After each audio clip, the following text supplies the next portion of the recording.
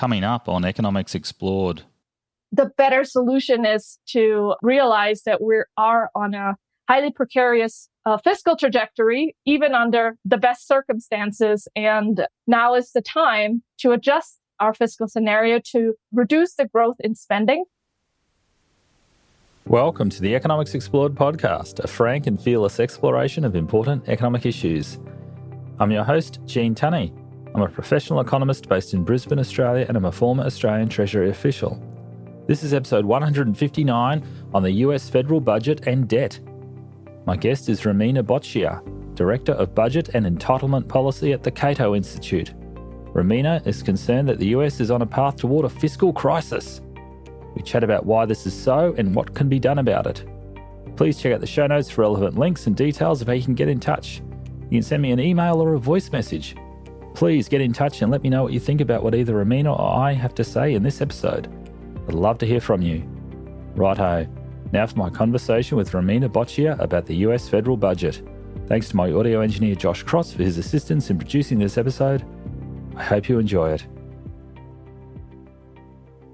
Romina Boccia, Director of Budget and Entitlement Policy at the Cato Institute. Great to be speaking with you today. Thanks so much for having me on your show, Gene. Oh, it's excellent. So you've joined Cato in recent months, haven't you, Romina?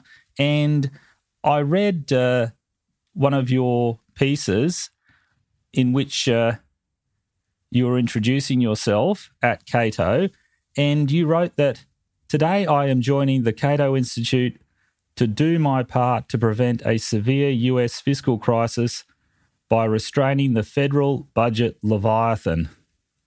I'll write and speak about federal spending, the budget process, the economic implications of rising debt, and Social Security and Medicare reform. So, really big topics there. To start off with, could I ask you, what do you mean by a fiscal crisis? Just how bad do you think things currently are? How bad could they get in the US? Yes.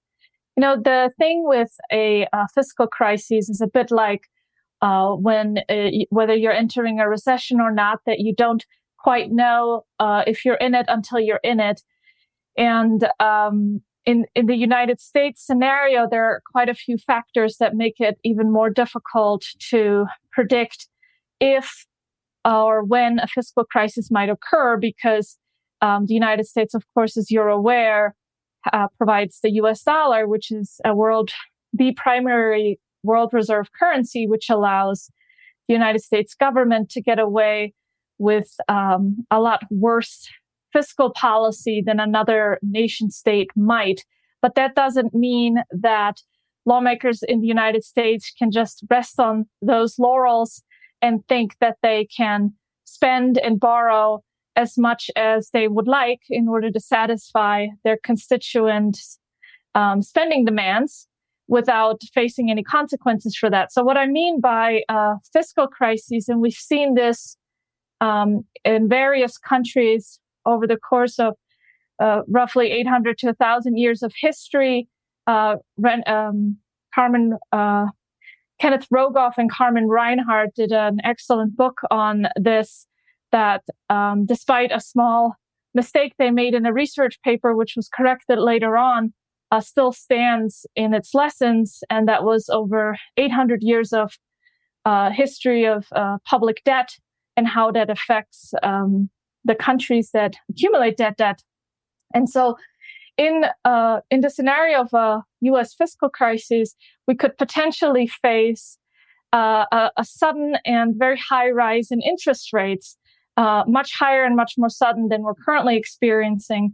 And that could result in disrupting productive investments, severely lead us into a significant recession.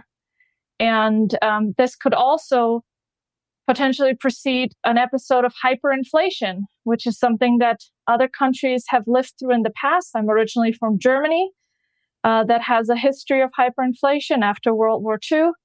And that type of rapid, accelerating, out of control inflation would be very, very damaging to the country disrupting employment, markets, and causing a tremendous pain for U.S. households.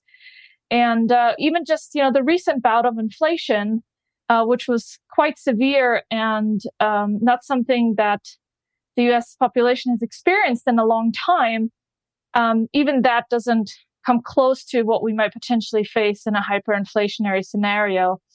And in the long run, if the U.S.'s fiscal standing were to change significantly, if the dollar were to lose its prominent status as a world reserve currency, if markets, employment, investment were severely disrupted, if inflation got out of control and the Fed wasn't able to put this genie back in the bottle, it could also have other unforeseen ramifications affecting the security and global standing of the United States as an economic powerhouse, as a foreign powerhouse, and also its attractiveness as a destination for immigrants, investment, etc.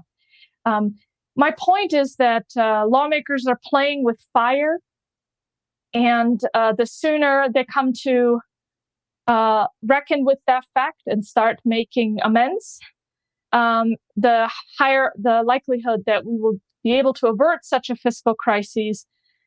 But it's a tough pill to swallow, because the programs that are driving us into this large and rising debt, and that could potentially precipitate a fiscal crisis in the future, who knows when, those are also the most popular federal government programs, namely Social Security and Medicare, which is why in my work I want to be focused on making reforms to those drivers of growing spending.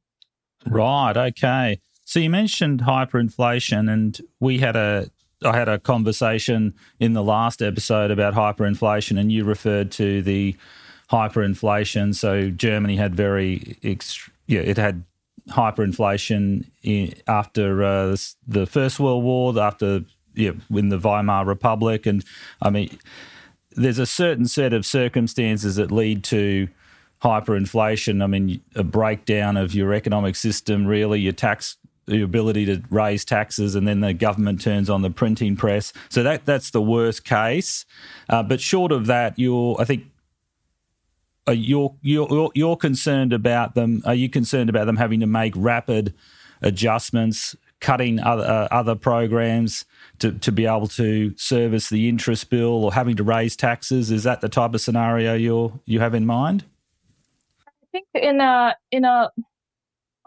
lower severity scenario, what we'll see is much higher tax rates in the United States in the future, which will negatively impact growth and standards of living, and could also undermine the United States as an innovation powerhouse.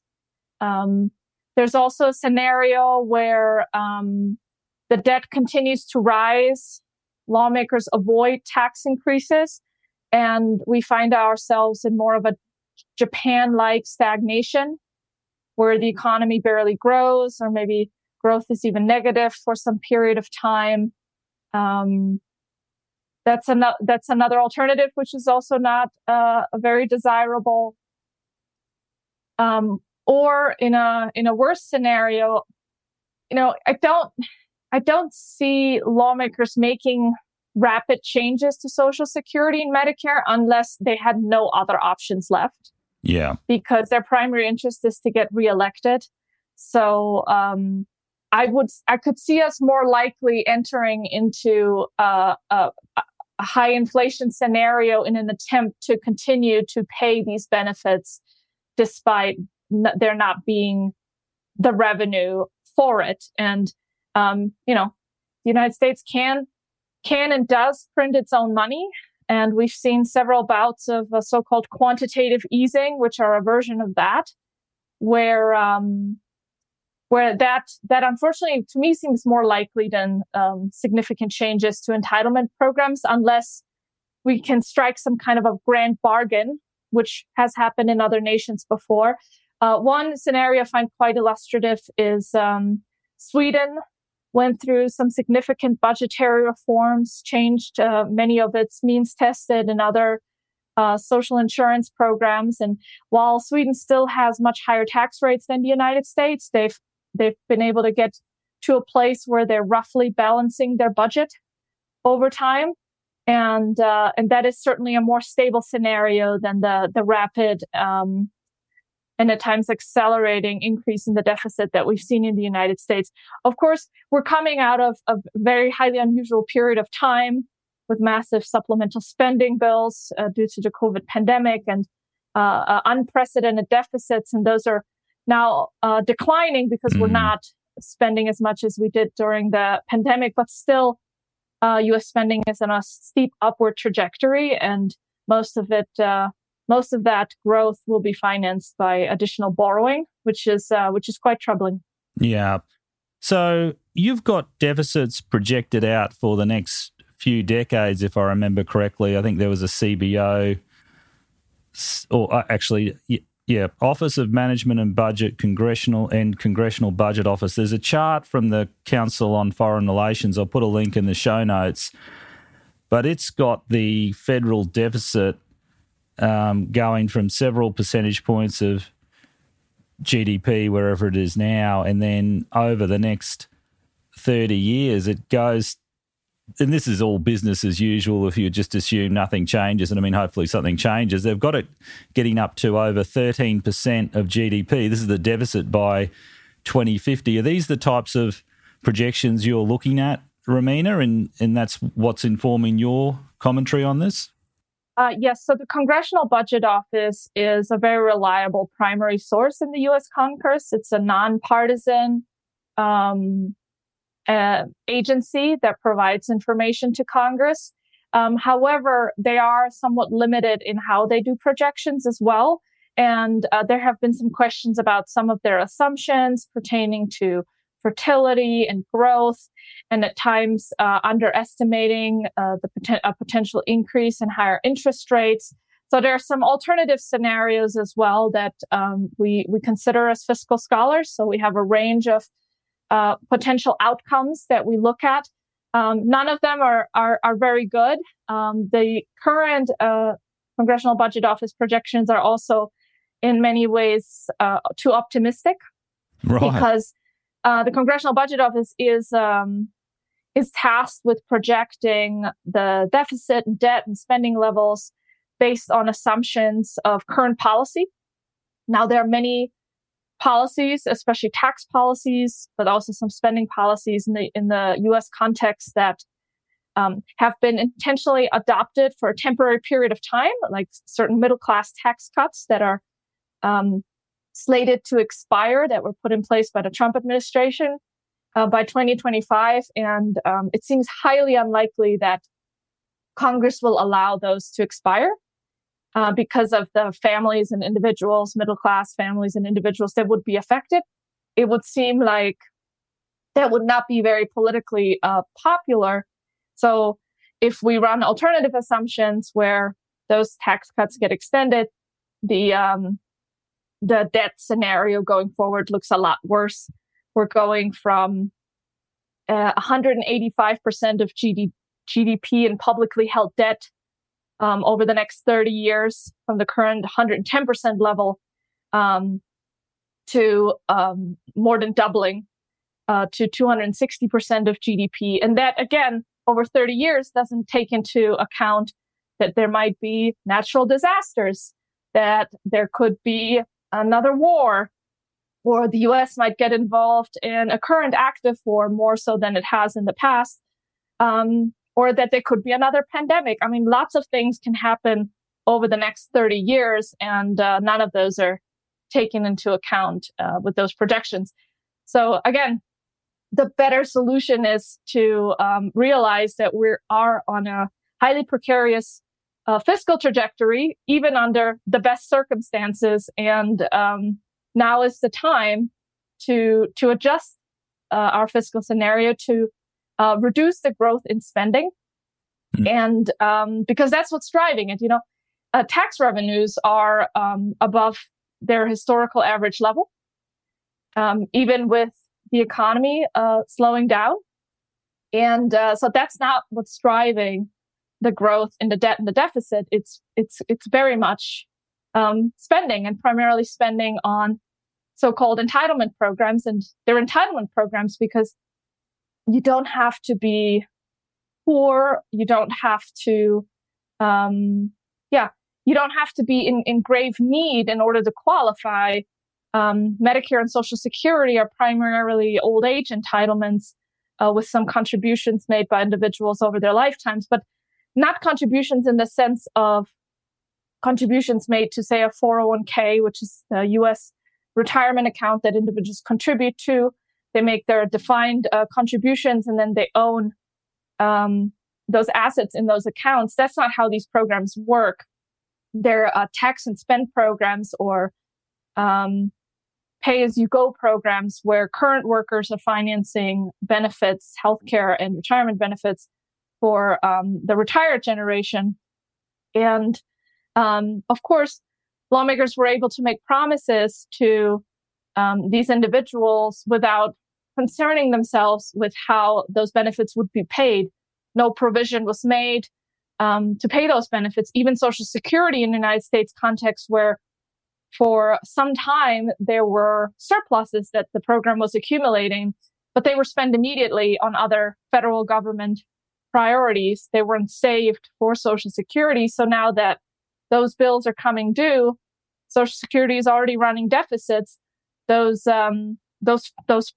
prior surplus funds, they don't exist anymore. They were just spent on other priorities.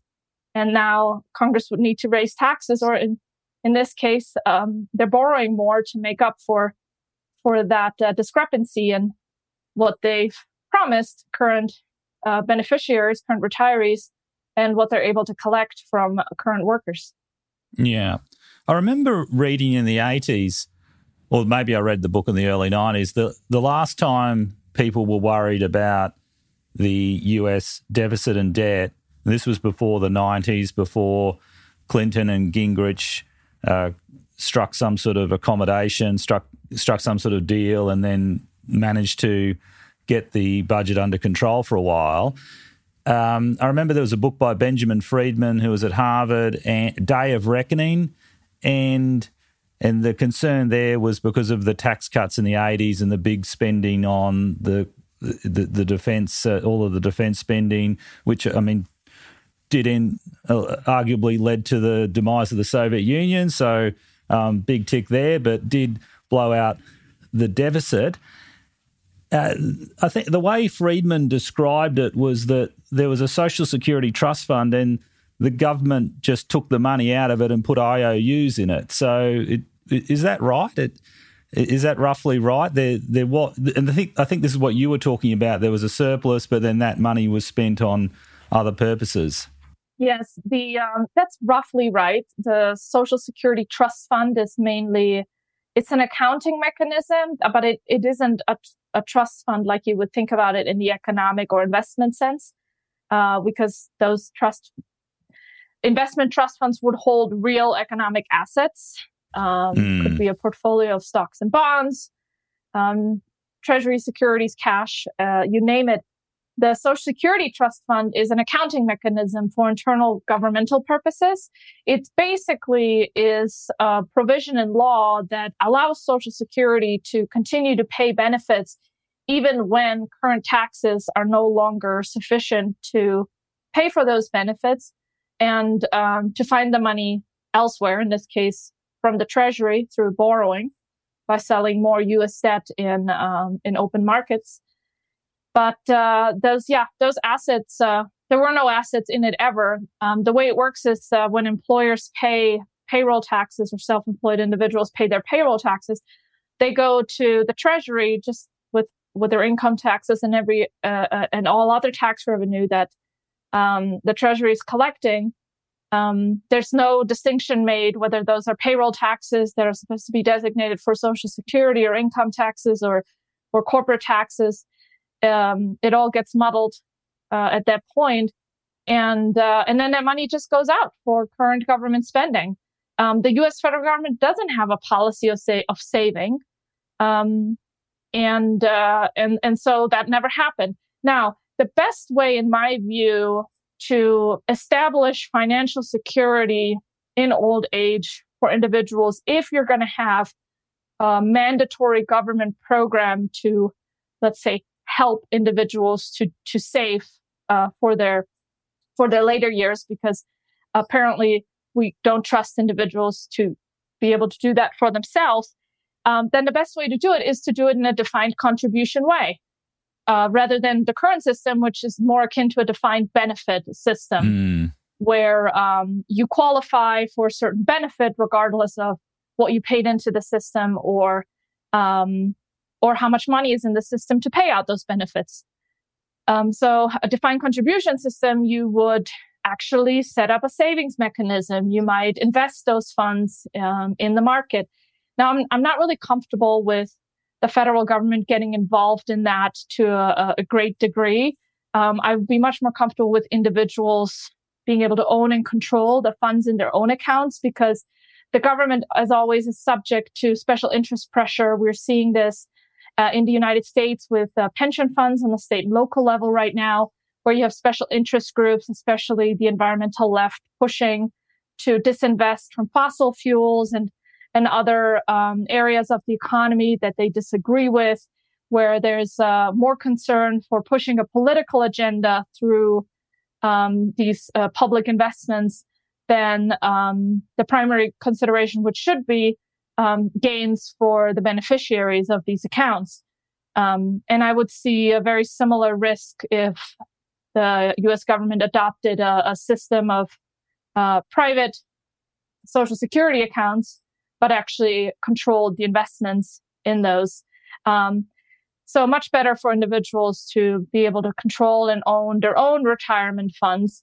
Though in the big picture, I don't even think that is necessary anymore in a way for the federal government to get involved with.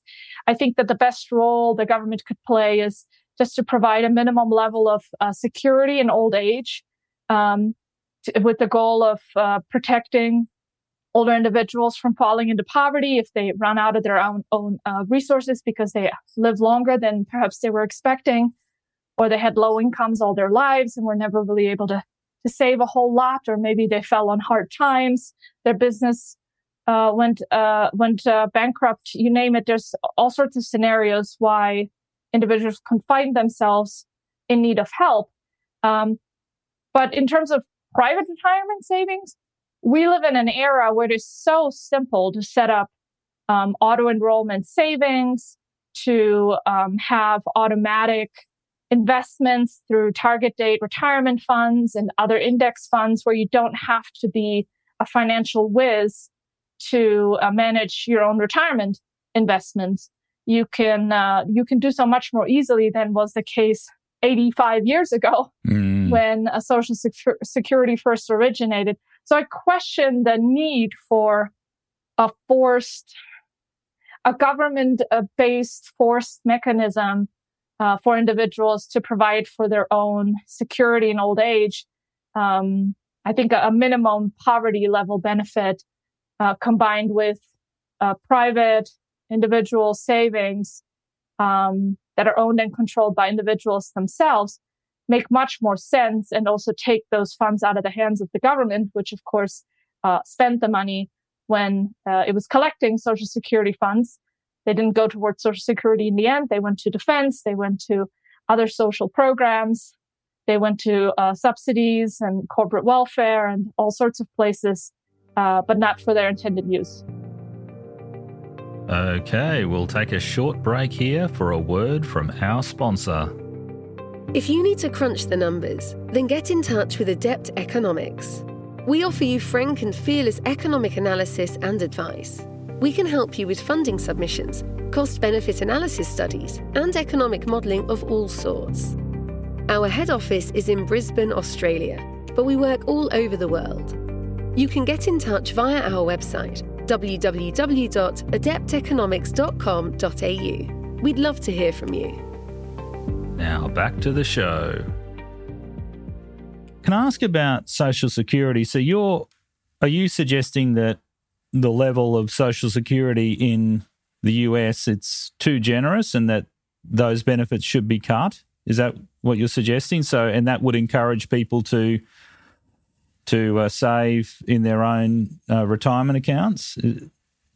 Yes, I'm very much suggesting this. And the benefits are too generous in a number of ways, one of which is that the eligibility age for Social Security has barely budged in light of significant increases in life expectancy.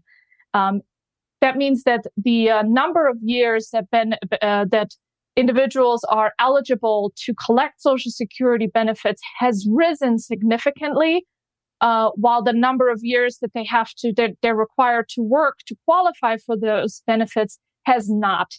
And so you get an imbalance there, where when Social Security was first launched, the eligibility age was actually above the life expectancy of that age, such that very few individuals were expected to ever claim that benefit. It was primarily set aside for those lucky or poor souls who outlived their peers.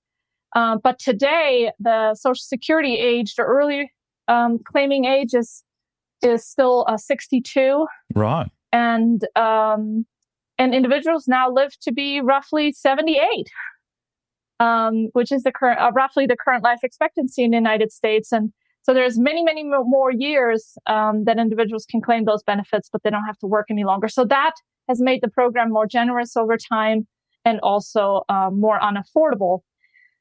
Another factor is that the highest income earners receive the highest benefits from Social Security, and they need those benefits the least. Yeah. So one way to fix the financial picture and also focus benefits on those individuals who need them most, if that it was the original intent of an old age income support program, would be to means test those benefits.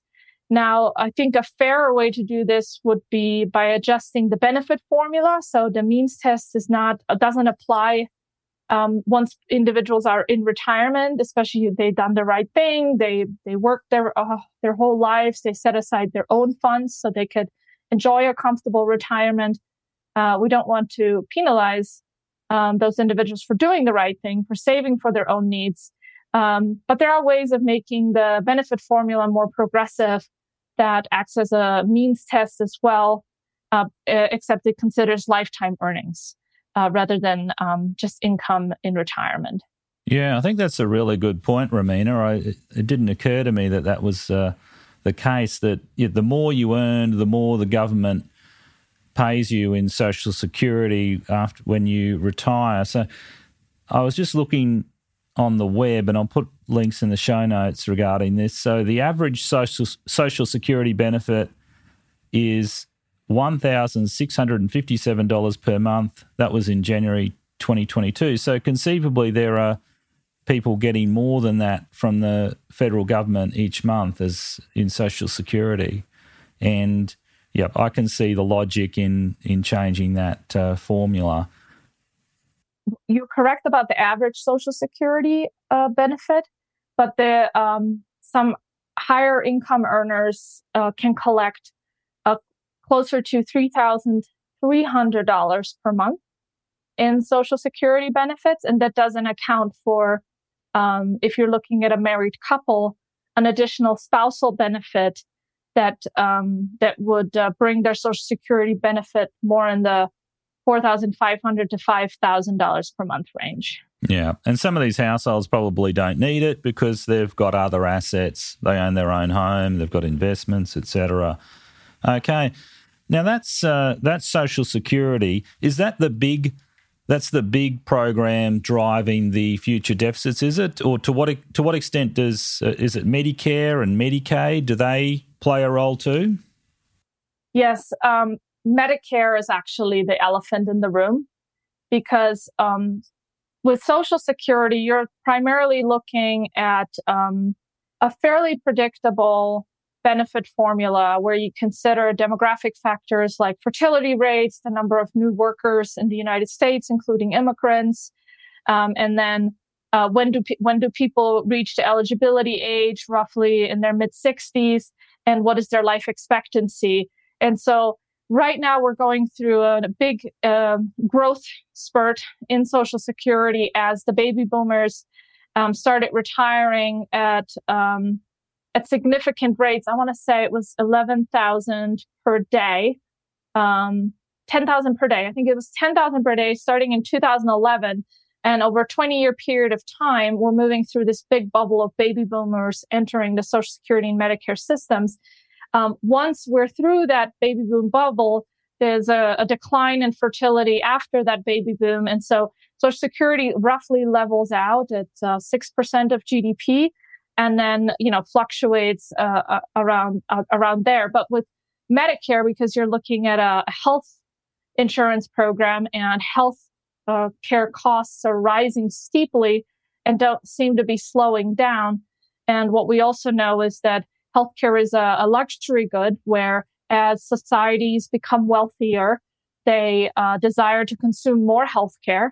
So wealthier societies tend to increase the portion of their budgets that they spend on healthcare, not all of which is very well spent. We also know that much of healthcare expenditures are going towards signaling or showing that you care and paying for medical treatments for conditions that don't respond well to those treatments for a number of incentives, and that we're spending the most during individuals' final years of their lives, where perhaps that additional dollar of healthcare spending isn't doing that much good anymore. But all of those factors are driving up the growth in healthcare spending, and that seems to be just going up with none of that relieving end in sight, if you will, for where it would taper off. We don't know when or if it will taper off.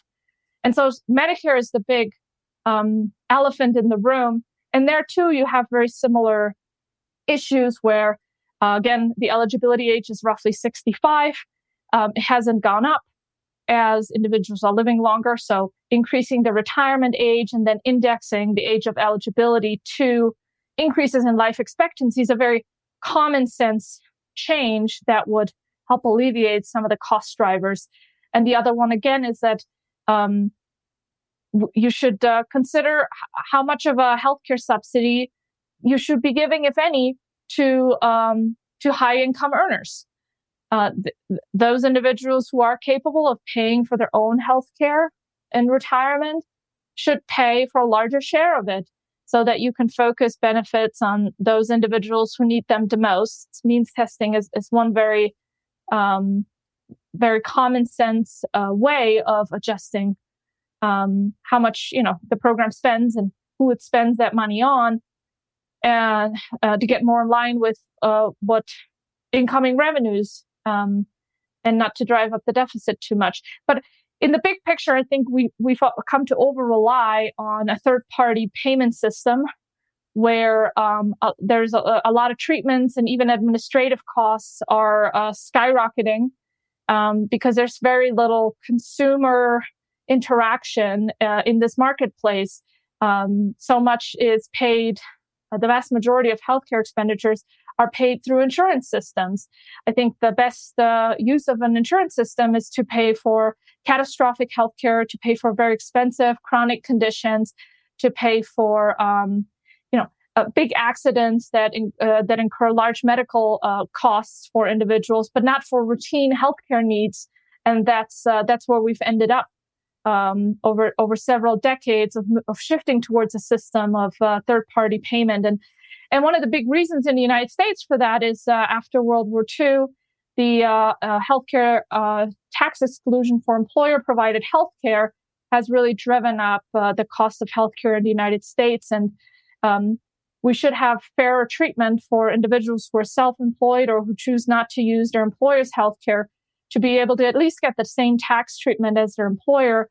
Better yet, my colleague Michael Tanner at Cato has put forth a proposal where instead of employers buying health insurance for their employees, they could provide the funds that they would spend on their employees' health insurance through a health savings account, and then the employees themselves could decide how much of that they want to allocate towards health insurance and how much of that they might want to keep in those health savings accounts to pay for out-of-pocket costs, such as getting a high deductible health insurance plan that's primarily focused on those catastrophic expenses, while paying for routine healthcare needs out of their health savings accounts.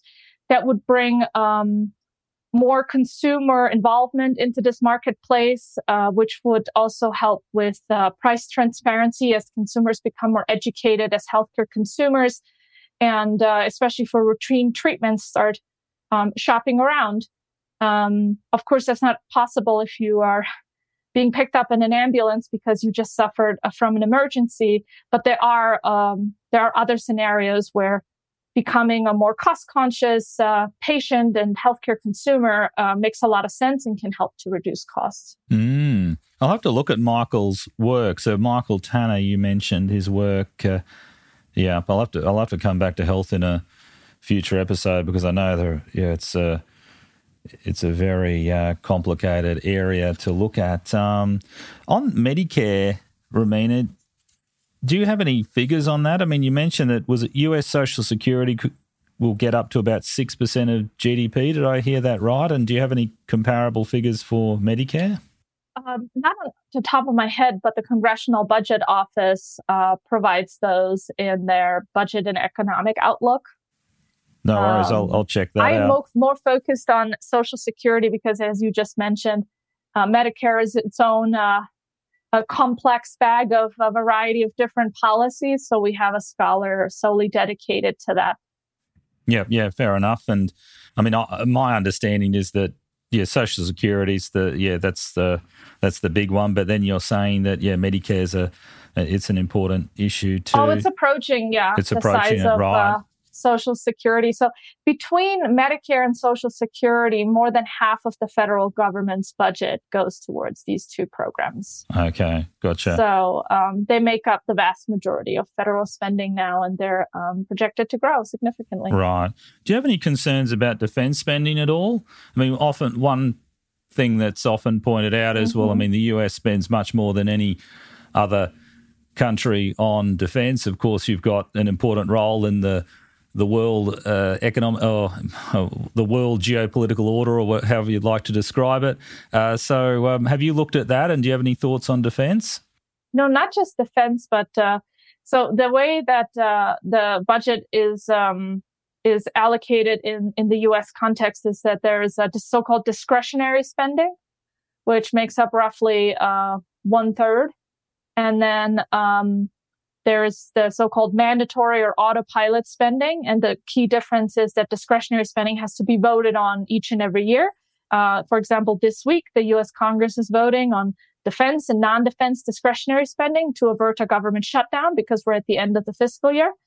That is not the case for programs like Medicare and Social Security and even Medicaid, which have authorizations, which have spending allocations that don't expire.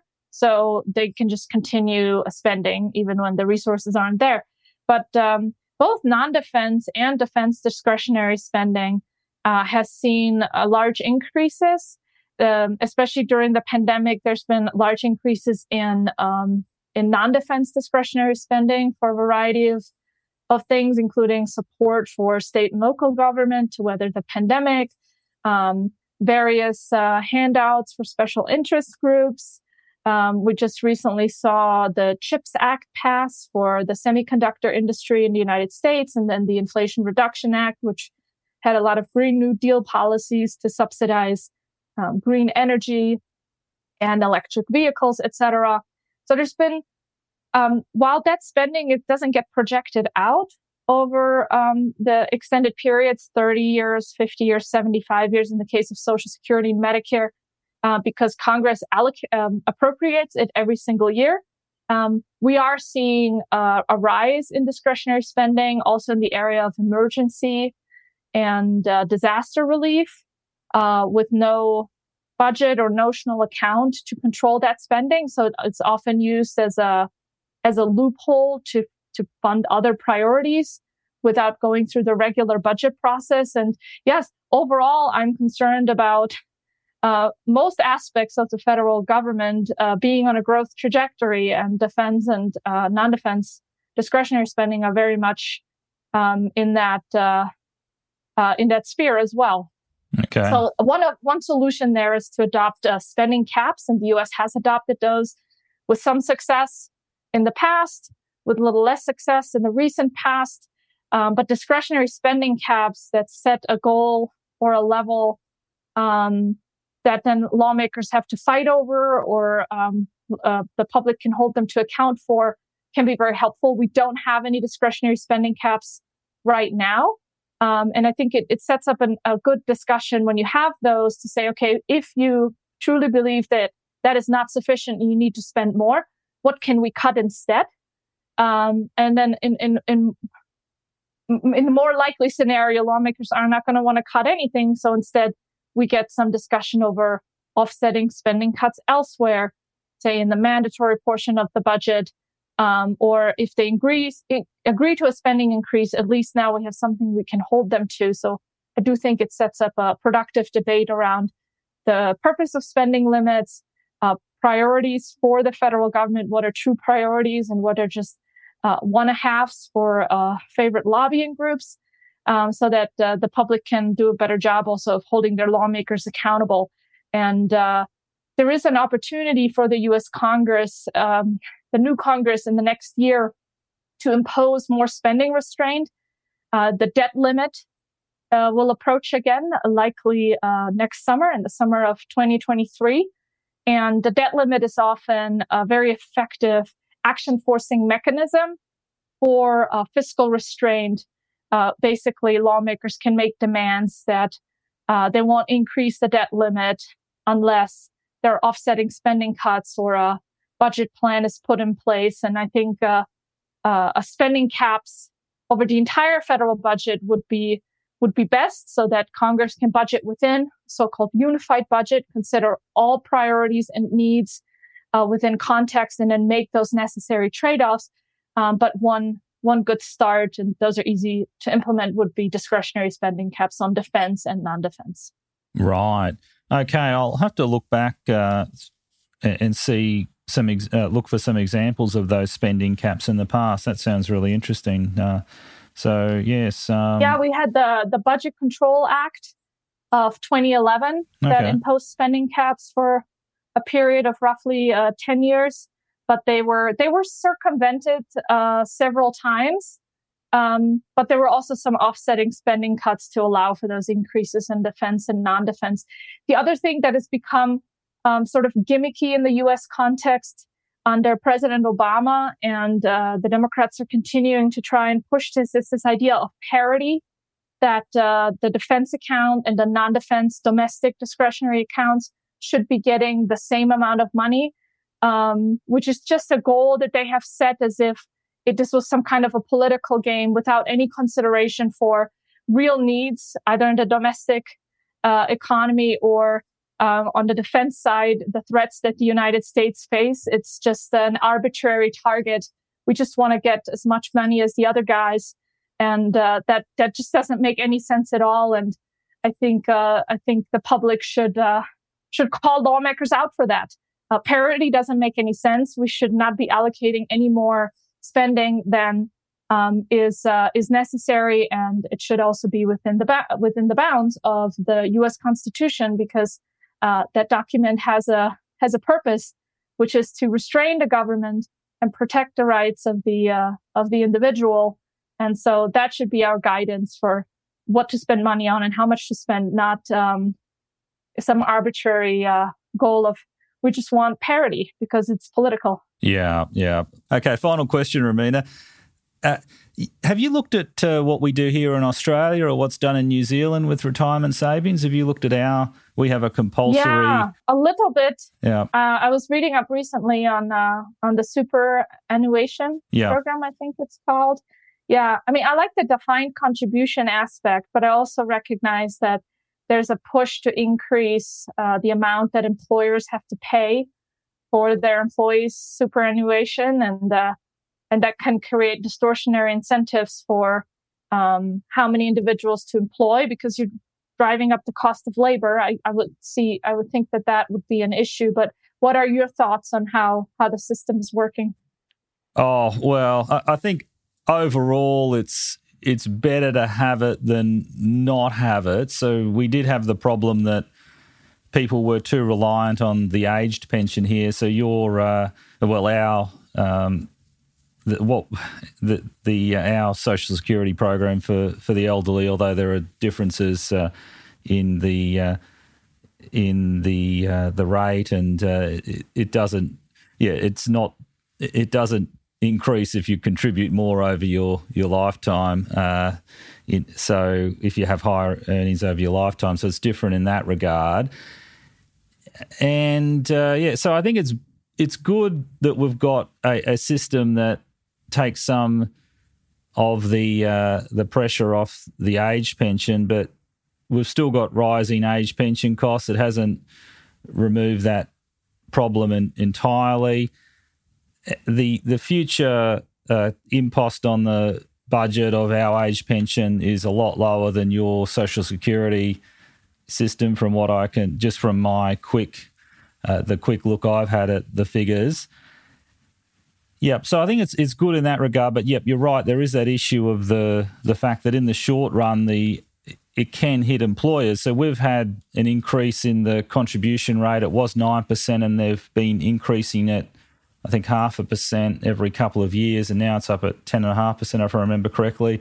And so initially, the employer has to pay more each quarter to the Australian Tax Office. So I'm an employer, so this is something I'm very conscious of. So I've had to increase the superannuation contributions.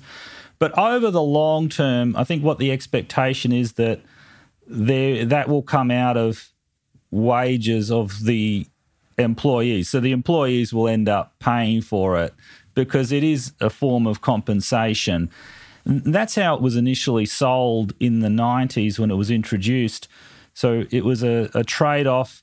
The treasurer at the time, Paul Keating, he was part of the Labor Party. He was on the left of politics, but it was a very sensible, very moderate government, and highly praised around the world for economic reforms. And the way that he sold it was that you will get this super, so you're getting this super, but it means you have to have wage restraint at the same time. So that trade-off was explicitly recognised. So, yeah, in the short run, there's certainly an impact on employers, but there's a recognition that over the longer term, it really is the employees who will be paying for it. Look, there are a couple of issues with the design of super. There's a concern that these industry super funds they have too much control, or they're controlling too much money, and they're too dominated by unions. There are people who are concerned about that. There are other people who are arguing that, it'd be better if people had access to this money so they could buy a house. There's a big debate about whether people should be able to withdraw from super to buy a house. What else? Clearly, some people might be better off if they were able to use that money while they were young. And when we had COVID, during the COVID period, the government did allow people to withdraw from their super accounts, and we saw a lot of people take that up. And I think they pulled $10,000 or $20,000 out, if I remember correctly. That was very popular. So, overall, I think it's a good thing, even though as someone who's very sympathetic to classical liberal views, I think, it's not good that the government's saying you've got to do this. But on the other hand, I recognise that for a lot of people, they might not be saving enough for retirement, and therefore, in that case, the government would have to pay for it. So, look, on balance, I think it's good we've got it. There are some issues with it, sure. So that's my general. Does that all make sense? Or any questions about that? Yeah, I think it's certainly an improvement over the U.S. Social Security system, where it's the government handling the entire thing, even though there are contributions by workers and their employers. I did read that individuals who pulled funds from their super accounts during COVID, on average, spend longer unemployed than individuals who didn't choose to tap their super accounts. So it indicates, just like in the US, we saw that extended unemployment benefits tend to incentivize people to stay home longer and go back to work later. Even in the context of super, that seems to have had a similar effect. Yeah, I think that's probably true. I'll have to look up that evidence. That sounds right to me. Righto. Well, Romina, this has been fantastic. I think that's been a great overview of the fiscal challenges facing the US. I hope that they're inviting you to appear before Congress at some time to testify, to get your views, because I think they're really well informed and important views. So that's terrific. So if there's any final points, anything else to add? Thank you. I just wanted to, I just looked up Medicare as a percentage of GDP, and it's roughly 4% right now, and going up. Okay, gotcha. Right, yeah. So that is a big deal. Okay. Romina Boccia from the Cato Institute, thanks so much for your time. I really appreciated your insights and, really enjoyed the conversation. Yeah, it was so fun chatting with you, Gene. Thanks so much for inviting me on your show. Of course. Okay. Thanks, Romina. Take care. Okay, that's the end of this episode of Economics Explored. I hope you enjoyed it. If so, please tell your family and friends and leave a comment or give us a rating on your podcast app. If you have any comments, questions, suggestions, you can feel free to send them to contact@economicsexplored.com and we'll aim to address them in a future episode. Thanks for listening. Until next week, goodbye.